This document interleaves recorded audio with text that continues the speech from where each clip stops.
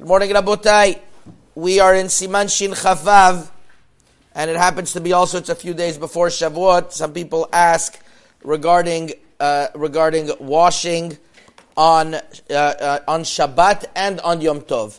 And washing on Shabbat and on Yom Tov has many different components to it, not only regarding the direct halachot of washing and rechitza and even swimming, but there's also what to do in regards to other halachot that have to do with using water on Shabbat and on Yom Tov, and each one is different, so I don't know how much we're going to be able to cover, so only exactly about what I speak about I'm speaking. I'm not speaking about other things.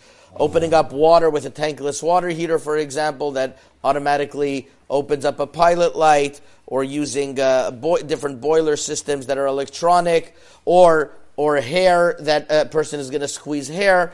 All of those things I'm not going to focus on as much. I'm going to speak about directly washing on Shabbat and on Yom Tov. And we'll start with the following.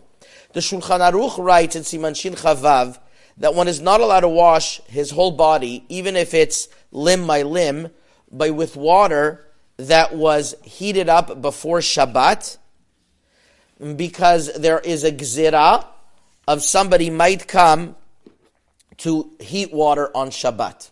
So that's number one. Using hot water to wash his whole body on Shabbat is forbidden according to the Ikar Gemara.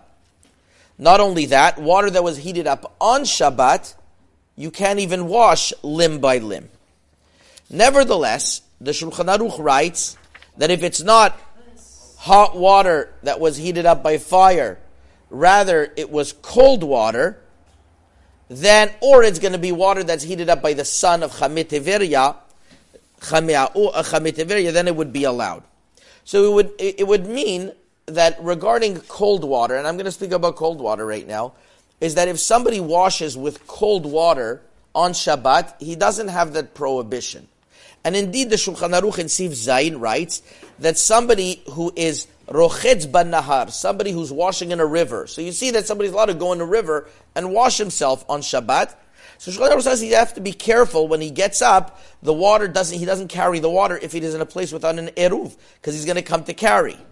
That is obviously the what comes out, and the Shulchan Aruch says that a person is allowed to also be tovel, to go to a mikveh, and he's talking about a cold mikveh. I'm not talking about a hot mikveh yet.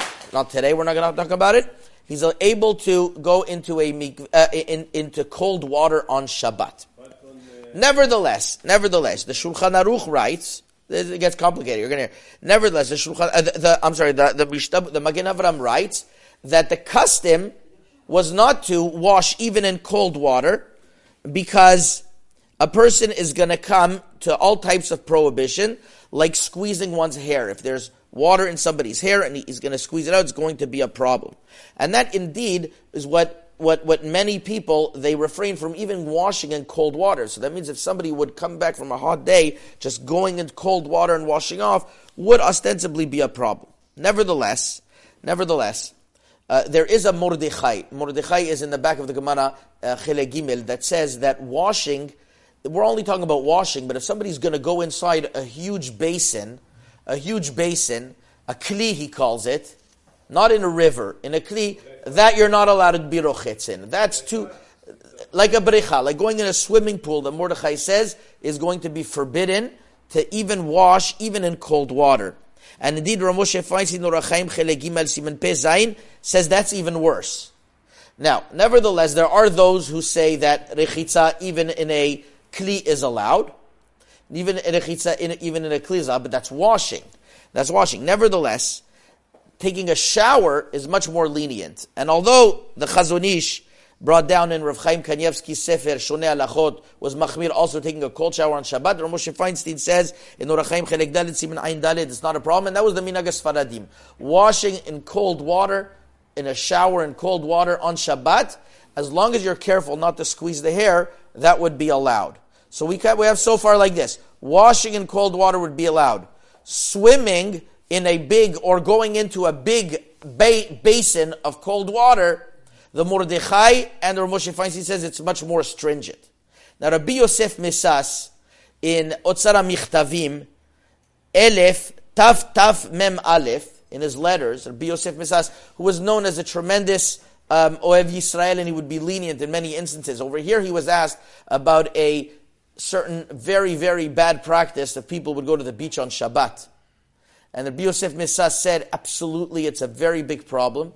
And he says that if somebody swims, there's also a gzera that he's not allowed to swim because his bathing suit, he's going to come to squeeze out. So not only the hair is a problem, he was worried about a person's bathing suit. He says it's not possible it's not possible. It seemed to be from him, it wasn't possible otherwise to be to say it would not be a problem. So that reason applies also to swimming pools. So it seems to be from the halacha that in a swimming pool, although in Siman Shin Lamed Tet says that when there's no gzera of making a boat in a place that there's going to be in a place where you could see the ends of the waters. We're not going to, but al kol panim, the fact that you're washing in a big basin, the Mordechai or Moshe Feinstein say it's a problem. And even those that would be more lenient in that regard, Rabbi Yosef Misas says there's a gzera that one might come to squeeze. So therefore, because of those issues, the poskim frowned upon not swimming on Shabbat or Yom Tov for that matter. Chazak u'baruch.